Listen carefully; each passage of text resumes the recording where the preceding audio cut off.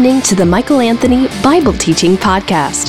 This episode covers the Book of Acts, How Christians Live. You can enjoy more messages like this with the free Courage Matters app, available in your app store. If you'd like to request Michael for an interview, guest appearance, or as a keynote speaker for your event, click the Invite tab on the Courage Matters app or on CourageMatters.com. There are two things you should always be in the process of asking God to develop in your life. The first is courage. You should be asking God to develop courage, to increase your courage for Him in your life. Courage is important, especially in these days where cowardice seems to be ruling and reigning the day. Everybody's afraid. Everybody's afraid to stand up and speak out for Jesus, afraid to live for Christ today. That's why one of the most important things you can do is to ask God, God, help me to be bold for you. God, help me to be courageous for you. All right? Second thing you need to be asking God to continually develop in your life is selflessness. Selflessness. How many of us understand and realize that selfishness is what happens when we're on autopilot? This world that's trying to press us into its mold, nobody needs to teach us how to be selfish. We're automatically wired to think about me, myself, and I. But contrary to that, the antidote for selfishness is selflessness, and it comes courtesy of the filling with the Holy Spirit. How do you know whether or not you're filled with the Holy Spirit? You will live a Christ-centered, God-honoring life. The greatest need in your life is that you be Spirit-filled. Stop being afraid of the phrase Spirit-filled. You need to be filled with the Holy Spirit. You need to be led by the Holy Spirit. And you need to know the genuine, real, authentic characteristics of being Spirit-filled and Spirit-led. There have been all kinds of abuses in the name of the Holy Spirit. I am not going to allow the abuses and the mess-ups, how things have been done in the name of God that have very little to do with God. I am not going to allow those mistakes, those mess-ups to keep me from being genuinely filled with the Holy Spirit and led by the Holy Spirit, and neither should you. Don't let somebody else's mix-ups and mess-ups and perversions keep you from the genuine, real filling with the Holy Spirit. You need to be filled with the Holy Spirit. I need to be filled with the Holy Spirit. We need the infilling with the Holy Spirit to live a victorious Christian life. And don't let anybody convince you otherwise. Don't let this world convince you of it. Don't let yourself convince you of it. You might be a smart person. You might be a very good-looking person. I'm looking at a lot of good-looking people right now. You might be good-looking. You might be amen, that's right. You might be good looking, you might be intelligent, you might have known Jesus for a very long time. It might be many years since you first gave your life to Christ. Don't confuse the number of years that have transpired from the time you first gave your life to Christ with automatically adding up to spiritual maturity. Just because you've known Jesus for X number of years, or it's been so many years since you first gave your life to Christ, it does not equal automatically spiritual maturity.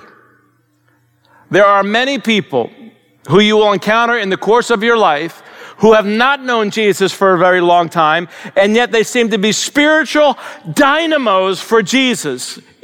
And it seems like they've been walking with Jesus for a lot longer than they actually have. Why? Because they're putting into practice what they're seeing in the Word of God. They're submitting themselves to the Word of God. Don't confuse familiarity with the Word of God with a lifestyle in keeping with surrender to the Word of God. It is the putting into practice of God's Word that will open the door to the power of the Holy Spirit flowing in your life. You need to be led by the Holy Spirit. You need to be filled with the Holy Spirit, because when you are filled with the Holy Spirit, when you are led by the Holy Spirit, you are a person who is spiritually mature. Spiritually mature. Don't forget that the aim of God, the objective of God in your life is to make you more like Jesus Christ in character. Christ-like character is the aim, the objective of the Holy Spirit. And when you're filled with the Holy Spirit, when you're led by the Holy Spirit, you will give great glory to Jesus Christ. You will behave in a manner that draws attention to Jesus in the workplace, in your neighborhood, in your family, and in the church. In the church, one of the great needs we have in the body of Christ is for the movement of the Holy Spirit among God's people. We cannot assume that just because a group of people who have been saved, bought by the blood of Jesus, are gathering together, that those people are going to be characterized by the infilling and the leading of the Holy Spirit. In fact, I think we've assumed that for so long, we take a lot for granted that we should not take for granted. You need the filling with the Holy Spirit, so do I. You need to be led by the Holy Spirit, so do I. You need to understand what are the characteristics of a Spirit-filled, Spirit-led life. How do I know whether or not I'm led by the Spirit of God? How do I know whether or not I'm really filled with the Holy Spirit? We go no further than the Word of God. Acts chapter 4. Acts chapter 4. Turn with me in our Father's Word, and we will see once again some of the traits, the characteristics, the hallmarks of what an individual and what a group of individuals look like when they are truly filled with the Holy Spirit, truly led by the Holy Spirit. Here it is in Acts chapter 4, beginning in verse 23. When they were released, who's they?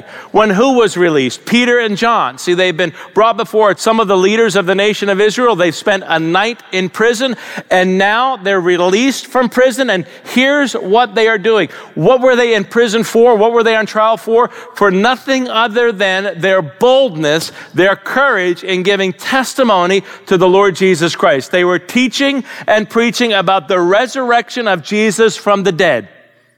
Preaching and teaching the resurrection of Jesus from the dead and the exclusivity of salvation in the name of Jesus. They are unapologetically preaching and teaching. They were thrown in prison. They were really persecuted in a way that we can't quite understand in the United States of America. We haven't seen anything yet when it comes to this kind of persecution. And we need to understand in the 21st century that if this is the way they behaved in the first century when they faced persecution, it's a great thing for us to remember in the 21st century as we are marching toward increasing persecution against those of us who want to unapologetically stand up and speak out about the name, the reputation, the ministry of Jesus Christ. He is still the only name given to you and to me under heaven, given by Almighty God, by whom we must be saved. So stop apologizing for the truth. You need to have the filling with the Holy Spirit. You need to be filled with the Holy Spirit. You need to be led by the Holy Spirit. This is what the filling with the Holy Spirit looks like. This is what your life will look like. God will transform you from being a coward. You don't believe me? Fix your eyes very clearly on me right now. One of the rare opportunities when I will tell you to do that. Take a good look at me from head to toe. That's right. You're saying, I ain't too impressed with this guy. When you are filled with the Holy Spirit and truly led by the Holy Spirit, you will say things you otherwise would not say. You will do things you otherwise would not do. You will become somebody you otherwise would not be. When you're filled with the Holy Spirit, you will be filled with courage to speak the truth to people who are believing lies. A lot of lies circulating these days about Jesus. A lot of lies circulating these days about the Bible. But when you're filled with the Holy Spirit, led by the Holy Spirit, you will honor Jesus and you will live the kind of life that we see Peter and John and the apostles and the early church in the first century living. And we need to remember that today in the 21st century. When they were released, verse 23, Acts chapter 4, they went to their friends and reported what the chief priests and the elders had said to them. Basically, what did they say to them? Sit down, shut up, stop preaching and teaching about this Jesus. They reported what they had said to them. And when they heard it, they lifted their voices together to God and said, they are praying. They're being intimate with God. And as they're praying, the byproduct of a life of intimacy with God is supernatural courage. Don't ever forget it. When you walk with God, the Spirit of Jesus, the Holy Spirit, the spirit of boldness, the spirit that we are seeing manifest in Peter and John and the apostles in the early church in the first century, still relevant, still practical, still powerful, still God in the 21st century. When you walk with God, when you are a man, a woman, a boy, a girl, a family, a church, when you make intimacy with God your number one priority, God has a way of having that overflow into every area of our lives. And one of the things that happens in your life, one of the things that happens in the life of anybody, regardless of what your past is, if you are a person who is intimate with God, if you are a person of prayer, which is the way primarily we manifest dependence upon God. How do you know whether or not you're dependent upon God? Look at your prayer life. Prayer is the fundamental way that we demonstrate dependence upon God. You've got a problem in your marriage, you need to call out to God. You've got a problem in your business, you need to call out to God. You've got a problem in the church, you need to call out to God. You've got a problem in politics, you need to call out to God. A problem in whatever it might be, a relationship problem, call out to God. Give God the opportunity to manifest himself in the midst of whatever that problem is, because Jesus is still the answer. Jesus is still the answer. When you are a man, woman, boy, or girl who's intimate with God, God has a way of changing your life, changing sometimes the circumstances. Sometimes God changes us and he doesn't change the circumstances. But notice that everything that we see that happens after, verse 24 happens in a way that's intertwined with their intimacy and their dependence upon God as demonstrated through prayer. Verse 24, when they heard it, they lifted their voices together to God and said, Sovereign Lord, who made the heaven and the earth and the sea and everything in them, who through the mouth of our father David, your servant, said by the Holy Spirit, this is Psalm 2, verses 1 and 2, why did the Gentiles rage and the peoples plot in vain? The kings of the earth set themselves and the rulers were gathered together against the Lord and against his anointed. For truly in this city there were gathered together against your holy servant Jesus, whom you anointed, both Herod and Pontius Pilate, along with the Gentiles and the peoples of Israel, to do whatever your hand and your plan had predestined to take place. And now, Lord, look upon their threats and grant your servants to continue to speak your word with all boldness. Wow. How differently we tend to behave today, where these guys were facing the reality of the loss of life for nothing other than being faithful to Jesus. And they don't back down. They stand up and they speak out and they say, Lord, give us the ability to continue to stand with boldness, to stand up and speak out in this day and age where we are being told literally to sit down and shut up. They say, no, Lord, we're coming before you. We ask you to give us the boldness to continue to speak your truth. How different that is today in this day and age in which we live, where tolerance is now king. Everything is about getting along together and not rocking the boat. Does it look to you like Peter and John are concerned about whether or not they rock the boat and cause a few feathers to get ruffled in the lives of people? Or does it not look to you as it looks to me, as it looks to anybody who's really open to the truth, like these guys are consumed and concerned with the glory of Jesus Christ? They only care about the reputation of Jesus. They know with absolute certainty that even these leaders of the nation of Israel, apart from Jesus, they're not leading the people where the people needed to be led. There's no hope. There's no help apart from Jesus. And would you please repent if you've been apologizing for Jesus? In the political world, in the church world, in your career world, in your neighborhood world, wherever you might go, Jesus is the answer. And you need courage. You need boldness to be able to represent Jesus well wherever he might send you. And you know where that courage comes from? You know where that boldness comes from? It comes through the filling with the Holy Spirit. When you're filled with the Holy Spirit, led by the Holy Spirit, you will point people to Jesus. You will make God-honoring, Christ-centered decisions, and people will stand up and take notice because you're standing up and speaking out with supernatural courage, supernatural power. You might say to yourself, but I don't know how. No kidding. But I don't have the power. No kidding. If you had the power, God wouldn't have given you the Spirit of power, the Holy Spirit. If you had the courage and you had the power, you wouldn't need the Holy Spirit to stand up and speak out. You won't do it on your own. I won't do it on my own. But when we understand and embrace unapologetically the identity of Jesus, his works, his identity, his ministry, the reality of the death, burial, resurrection, the ascension. When we get really serious about that, we begin to pray and we ask God, Lord, give me boldness. That's what we need today. We need courage. We need boldness. Lord Jesus, help me to speak the truth in love to people who are not very loving, to people who don't know the truth.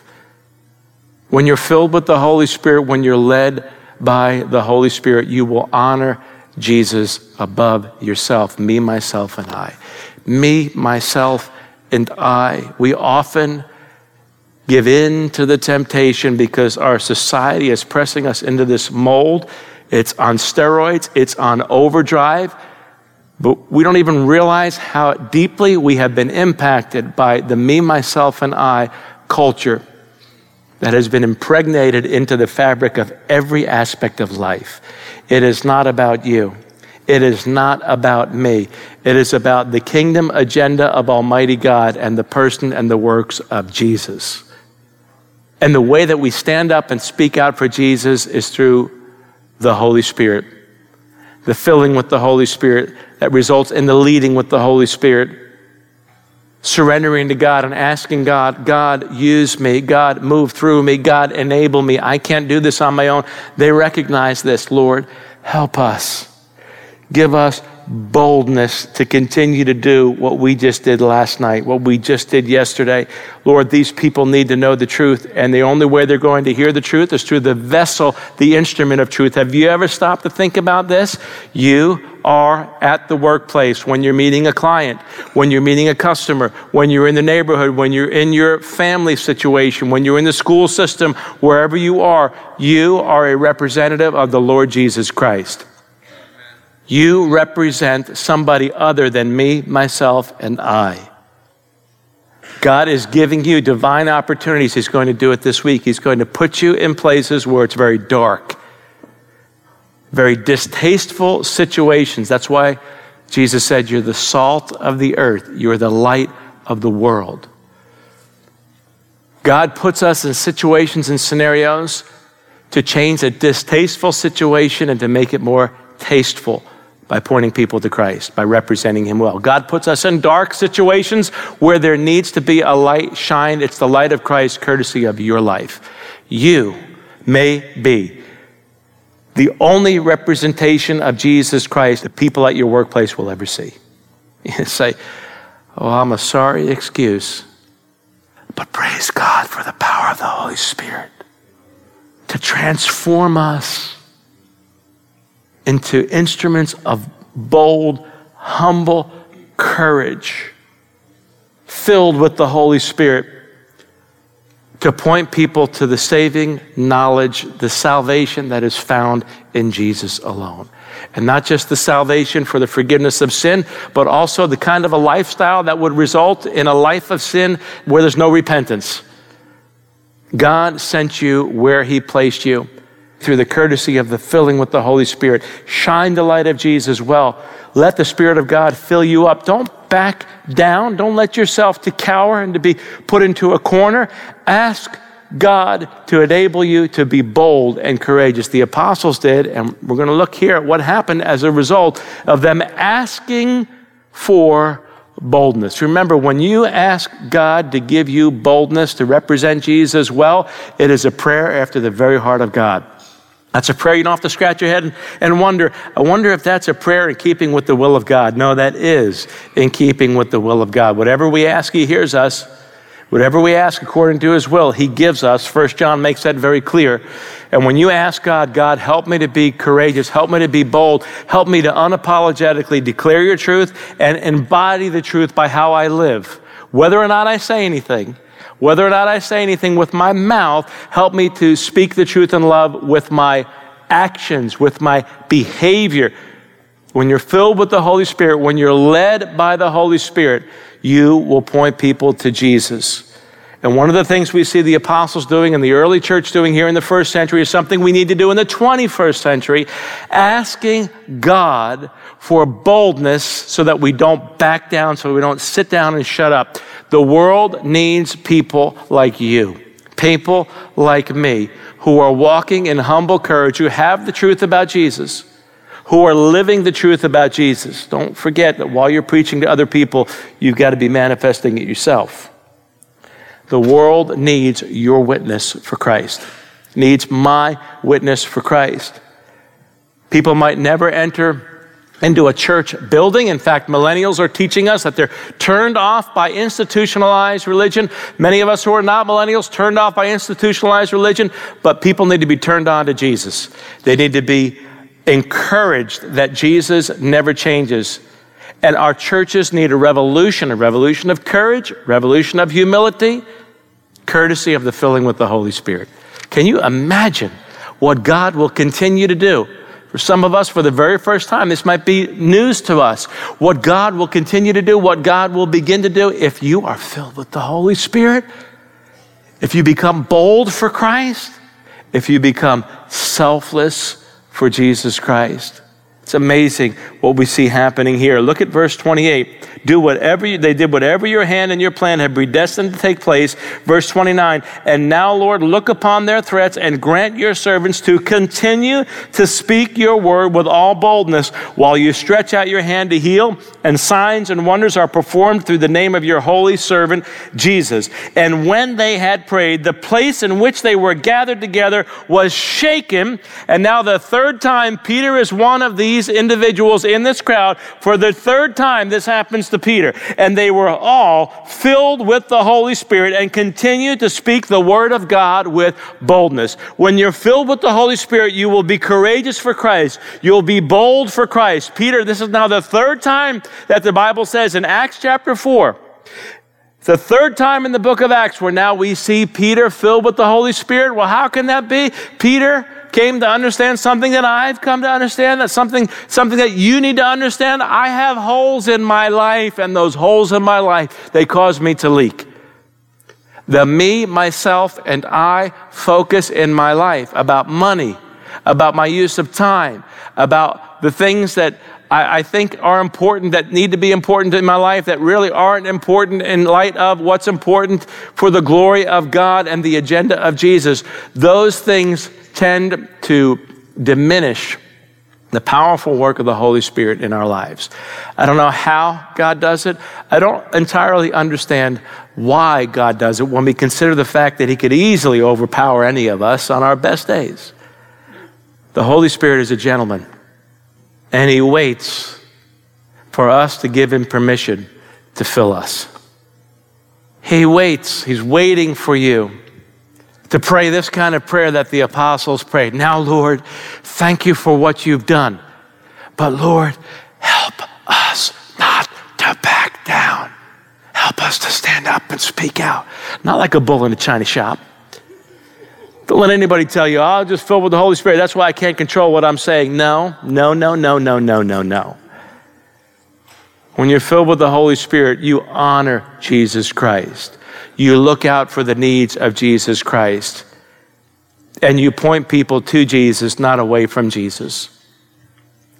The great need today in the body of Christ, in your life and in mine, the great need in our nation is for the filling with the Holy Spirit, for God's people to be truly led by the Holy Spirit. Then we will stand up and speak out. With our lifestyles, with our words, we will point people to Jesus. No matter what world it might be, in political world, job world, neighborhood world, family world, relationships, no matter what it is, you will stand up and speak out for the truth. You might say to yourself, well, political world, I can't mix religion with politics. Listen, unless you're filled with the Holy Spirit, you won't bring the agenda of Jesus into the political world. And that is desperately needed today. You might have heard it said, we've all heard it said, well, you can't legislate morality. Yes, you can. All legislation is an attempt to impose somebody's morality on everybody. all legislation. That's what it is by definition. The question is, whose morality will be imposed upon people? The morality that honors Jesus, that is biblical morality, or a morality that is contrary to the will, plan, purpose, and glory of God? That's what it comes down to. That's why Sharia law better matter to you, Christian. It should matter to us as Christians, because Sharia law is not God-honoring, Christ-centered teaching. It is contrary to that. And you should care, I should care, about whether or not the Constitution is followed or subverted and overlooked and compromised, because the Constitution recognizes our God-given unalienable rights given to us by our Creator. Remember, the Constitution does not give us those rights. It recognizes those rights that are given to us by Almighty God. And that's one of the things that makes America a beautiful place to live. Unlike many of the other countries of the world, expressly stated. And other countries of the world have followed, some of them have followed what's in our Constitution by making their Constitution reflect our Constitution, these unalienable rights given to us by our Creator. The Constitution does not give us those rights. It recognizes those rights that are given to us by Almighty God. And you better care about them as a Christian. You need to care about them as a Christian, because if we ignore our freedoms, they will go away. We have been given a sacred, blessed privilege living in the United States of America. All legislation is an attempt to impose somebody's morality on everybody. It just comes down to whether or not that morality is the morality of Christ or the morality of something else, of somebody else, whether it honors Jesus, whether it is the truth, or whether it's a falsehood. Be careful that you don't let yourself sit down and shut up in this world of intolerance in the name of tolerance. No, you need boldness. I need boldness. We need boldness. We need the filling with the Holy Spirit to serve Jesus unapologetically. People need to hear the truth, and they need to hear it out of your mouth. They need to see it out of your life, and it'll come out of your mouth, and it'll be manifest in your life when you're filled with the Holy Spirit. When you're led by the Holy Spirit, you will live a God-honoring, Christ-centered life. Look with me at Philippians chapter 2. Philippians chapter 2, the Apostle Paul. Philippians has been known as the Christian's joy manual, which is so ironic and so like the Holy Spirit, so like God, because Paul wrote this joy manual, the book of Philippians, while he was in prison. How do you overflow with gladness and happiness and joy when you're in prison? You think, hey, wait a second. You read the book of Acts, we'll get there.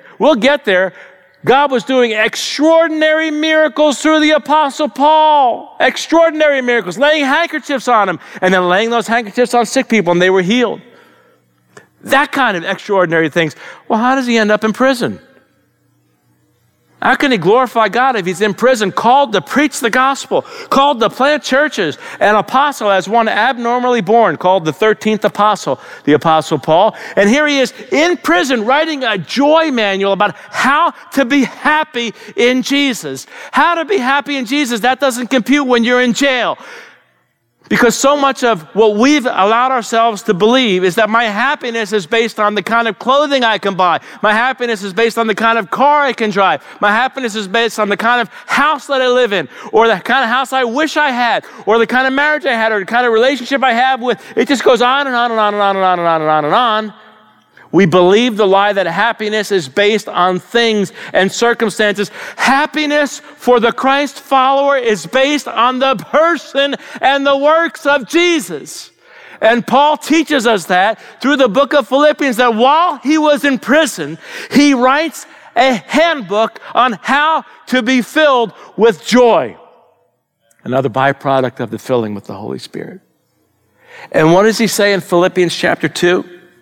He says this, beginning in verse 19, I hope in the Lord Jesus to send Timothy to you soon, so that I too may be cheered by news of you. For I have no one like him who will be genuinely concerned for your welfare. For they all seek their own interests and not those of Jesus Christ. Wow. They all seek their own interests and not those of Jesus Christ. You know, the more things change, the more they stay the same. Here we are 2,000 years after the fact, and it seems to me when we look around, it seems like everybody's interested in me, myself, and I, even in the church. Can I be honest about that, or would you like me to lie in church? Be honest. Even in God's house, in the church, that me, myself, and I aspect of the culture coupled with the sinful nature. See, we have three enemies, not one: the world, the flesh, and the devil. And all three of those are warring against your soul. Don't you mistake it. It is a war that we're in the midst of. We are at war against the world, trying to press us into its way of thinking. We are at war against our own flesh. We are at war against the devil. And all three of those things are in cahoots together. There's a conspiracy going on where the world, the flesh, and the devil are trying to get you to prioritize what you should not prioritize: me, myself, and I. The Holy Spirit, when we're filled with the Holy Spirit, when we're led with the Holy Spirit, we look after the interests of Jesus Christ. This is what led Paul to say, for all of them, they all seek their own interests, not those of Jesus Christ. When we're filled with the Holy Spirit, we look out for the interests of Jesus Christ, not our own. Not our own. And while we're being honest, let's talk for a moment about that God told me to do it myth. God told me to do this myth. Three of the acceptable yet unacceptable areas where people use the God told me to do it myth, the God excuse that we need to stop using. The way we end relationships, the way we leave a ministry, and the way we leave a church. Maybe you've heard it, I've heard it. Maybe you've been tempted to use it. Well, I think God is just calling me to leave. Now, I'm not saying that God doesn't sometimes call you to leave. Do not misunderstand what I'm saying. There are times when God does call people to leave. But whenever God calls somebody to leave either a relationship or a ministry or a church, God, under the leading of the Holy Spirit, enables that individual to do it with grace and tact and selflessness, looking out for the interests of Jesus Christ. Ain't nobody got time for self-centered excuses that sound spiritual, that are satanic, that are fleshly, that are carnal. When you leave a ministry, when you leave a church, when you leave a relationship, you do it in a way that looks out for the interests of Jesus Christ. If I do it this way, will it honor Jesus? If I do it this way, will it honor people? Or will it be something I'm just spiritualizing so that nobody can question me? You know, you pull the God card out. God told me to do it. Oh, okay. End of discussion. How do we know whether God told you to do it? Very simple. Let's take this plane that's been circulating at 50,000 feet. Let's land it. Let's get it onto the tarmac. How do you know whether or not God really told you to do it? By whether or not it really benefits the reputation and the agenda of Jesus. By whether or not it hurts people who are left behind, or it considers them better than yourself. By the way, Philippians chapter 2, consider others better than yourself. That's where that's written, right here in the Joy Manual. See, I've got a question that you can ask yourself. It's a question that you need to ask that will help you understand, am I being filled with the Holy Spirit if I do this? Am I being led by the Holy Spirit if I do this? And it's a question that you need to ask, did God really tell me to do it? Did God really tell me to do it? Or am I using God as an excuse for my own carnality to protect myself, me, myself, and I? Did God really tell me to do it? Now, that might be a hard question to remember. That's okay. I created an acronym that's going to help you remember that question, okay? You write it down. This will help you remember this question. DGR-TM-TDI. You write that down. DGR-TM-TDI. DGR, did God really? TM-TDI, tell me to do it. DGR-TM-TDI. Did God really tell me to do it? Or are you pulling out the God card? Are you pulling out an excuse for what really should be a Spirit-filled, Spirit-led life that points people to Christ and considers others better than yourself. This is taught throughout the Scripture.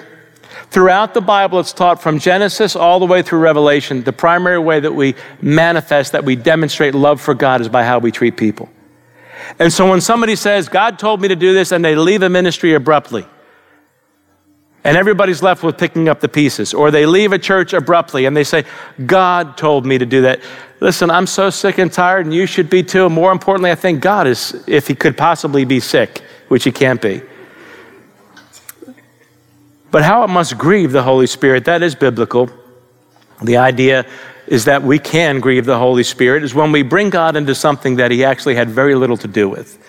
If God is filling you, if God is leading you, you will consider others better than yourself, and you will look out for the interests of Jesus Christ, not just yourself. Please don't pull out the God card and bring the Holy Spirit into something that he actually had very little to do with. If you don't care about other people and your decision negatively affects other people because it's done in haste, it's done to protect yourself, it's done because of me, myself, and I, please don't say that the Holy Spirit led you to do that. When we're filled with the Holy Spirit, we are filled with courage, boldness to do what's right, to speak the truth, and to live in a fundamentally different way that puts Jesus in the driver's seat, that points people to Jesus and causes people to, oh, wow, look at that. No mere mortal does that. People want to take a second look. Wow.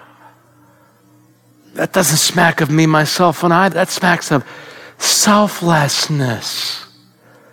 Doesn't look like you're concerned about yourself. How is it that you could be concerned about other people when you had every opportunity to concern yourself with yourself? It's not rocket science. It's not a mystery. It's not complicated. How do you know whether or not you're filled with the Holy Spirit? By whether or not your life revolves around the person and the agenda of Jesus. Whether you're looking out for your own interests or whether you're looking out for the interests of Jesus Christ. It's not complicated. Living a life of courage that gives testimony to Jesus and living a life that is selfless, that accommodates the kingdom purpose, the kingdom agenda of God. Those are the characteristics of whether or not you're filled with the Holy Spirit. How do you know whether a church is filled with the Holy Spirit, whether a home group is filled with the Holy Spirit, whether a family is filled with the Holy Spirit? Look no further than the selflessness of the people in that group. Are the people selfless? Are the people courageous? How do I know that? Don't take my word for it. Look at Acts chapter 4. Acts chapter 4, here it is. After they prayed these things, look at verse 32. Now the full number of those who believed were of one heart and soul, and no one said that any of the things that belonged to him was his own, but they had everything in common. That's selflessness. Had everything in common. And with great power, the apostles were giving their testimony to the resurrection of the Lord Jesus, and great grace was upon them all. Would have been a great opportunity for them to back off. What are they continuing to preach? The resurrection of Jesus. And unlike Mormonism, where Joseph Smith, one individual, is giving the testimony that God told him this, there are 12 apostles giving testimony to the resurrection of the Lord Jesus. Unlike Islam, where it's Muhammad, the alleged prophet, saying that he has the words of God and the way of God, these are 12 individuals continuing to give testimony to something that would have been unbelievable. If you want to establish a world religion, at least establish it on stuff that's believable. And do it with one person, not multiple people, where the story could be confused. But here you have 12 individuals who are not backing down on the reality of the resurrection. Listen, this Jesus stuff is true. All 12 of us are bearing witness to the reality that Jesus was dead, crucified on a cross, put in a tomb. That tomb was sealed. And on the third day, he rose again in fulfillment of the Old Testament scriptures. And we're not backing down from that. God give us courage to continue to preach the truth, even though it means we might be put in prison or face worse. When you're filled with the Holy Spirit, you bear testimony to Jesus. This book, the Bible, is such a book that man couldn't write if he would, wouldn't write if he could. You would not try to establish a world religion based on hearsay, based on something that could have been easily refuted if it was refutable, but it was not refutable. Because the resurrection was historical fact that these guys, if it wasn't historically true, they had every opportunity to back down. They could have consulted together and we could have had the wheels come off the bus. Hey, listen, Thomas could have said, you know what? I'm having a hard time. And Thomas did have a hard time in the beginning, didn't he? But he came to understand after seeing the risen, resurrected Jesus for a number of days, for 40 days since the resurrection to the ascension, Jesus appeared to the apostles and gave many convincing proofs, including eating food, that he was still alive. They could have sat down together and said, hey, listen, you know what? All this other stuff about Jesus, the crucifixion, the teachings of Jesus, morally upright teaching, I have no problem with that. But the resurrection, hey, it's really not true, guys. We don't see them fudging on that. We don't see them moving on it. And that was the first century. We live in the 21st century. Stop apologizing for it. You need to be filled with the Holy Spirit. I need to be filled with the Holy Spirit. We need to be filled with the Holy Spirit. We need to be courageous. We need to be selfless. When we are filled with the Holy Spirit, we will be filled with the same Spirit that we see here, filling the apostles, that enabled them to stand up and speak out when they were being told, sit down, shut up. The only thing that's changed between the first century and the 21st century is the amount of time. Jesus hasn't changed. Our story hasn't changed. The historic facts haven't changed. And the Spirit of God has not changed. You have everything you need to go into the workplace this week and to repent before God if you need to. The beauty is that the mercies of the Lord are new every morning. You have everything you need to go into work this week and to represent Jesus well with boldness and selflessness. You have everything you need to go to a family gathering today or this week and to demonstrate courage and selflessness in the midst of that circumstance. Why? Because God has given you the very same Spirit who was filling up the apostles and overflowing with boldness and selflessness. That's what's at your disposal as well as a follower of Jesus Christ. You have the spirit of boldness. You have the spirit of selflessness. And look what it says, verse 32, they had everything in common, and with great power the apostles were giving their testimony to the resurrection of the Lord Jesus, and great grace was upon them all. There was not a needy person among them, for as many as were owners of lands or houses sold them and brought the proceeds of what was sold and laid it at the apostles' feet. Look at the order here of the Holy Spirit.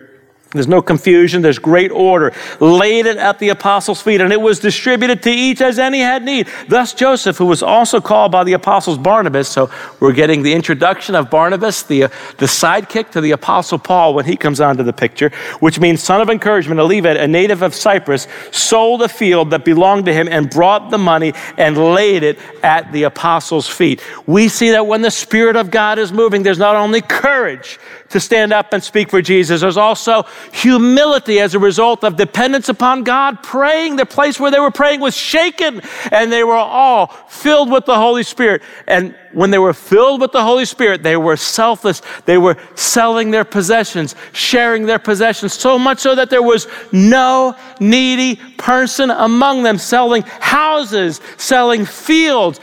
What might happen in your life? What might happen in this church, in your church, if you're listening by podcast or radio? What might happen in your life if you were filled with the Holy Spirit? It's not rocket science. You will be courageous. You will be bold. You will be selfless. It will no longer be about me, myself, and I. It will be about the King and the kingdom. You will begin to look out for the interests not of yourself, but for the interests of Jesus Christ. There's a beautiful, amazing, supernatural thing that is now happening in the church where the Spirit of God is being poured out on occasion after occasion after occasion. This guy's being filled. These people are being filled to overflowing with the Holy Spirit. They're speaking up. They're standing up. They're asking God, Lord, don't let us shrink back. Pour out more of yourself. And the Holy Spirit, the Lord seems to be happy with that because the place where they were praying was shaken and they were all filled with the Holy Spirit. You can be filled with the Holy Spirit repeatedly again and again and again and again. And you need to be filled with the Holy Spirit. I need to be filled with the Holy Spirit. Jesus is still the answer. He's still the way, the truth, and the life. And when you're filled with the Holy Spirit, you'll be led by the Holy Spirit. You will live a Christ-centered, God-honoring life. This is why Acts chapter 4 is recorded for us, so that we get an understanding of what does the church look like when her members are filled with the Holy Spirit. This is what the church looks like. Now, in our next time together, we're going to see that a fly happens to show up and land in the ointment. In Acts chapter 5, a fly comes along and lands in the ointment. You all come back now, you hear, and we'll talk about that fly in the ointment. In the meantime, it's a good, God-honoring thing to ask the Lord, Lord, fill me with your Holy Spirit. Help me to be bold and help me to be selfless, to build your kingdom for your glory and for your honor.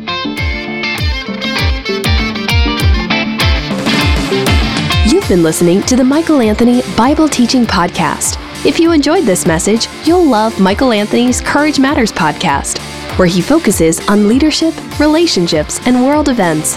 You can also invite Michael for an interview, guest appearance, or as a keynote speaker for your event. To learn more, visit CourageMatters.com or download the free Courage Matters app. In the meantime, keep looking up. There's no place else worth looking.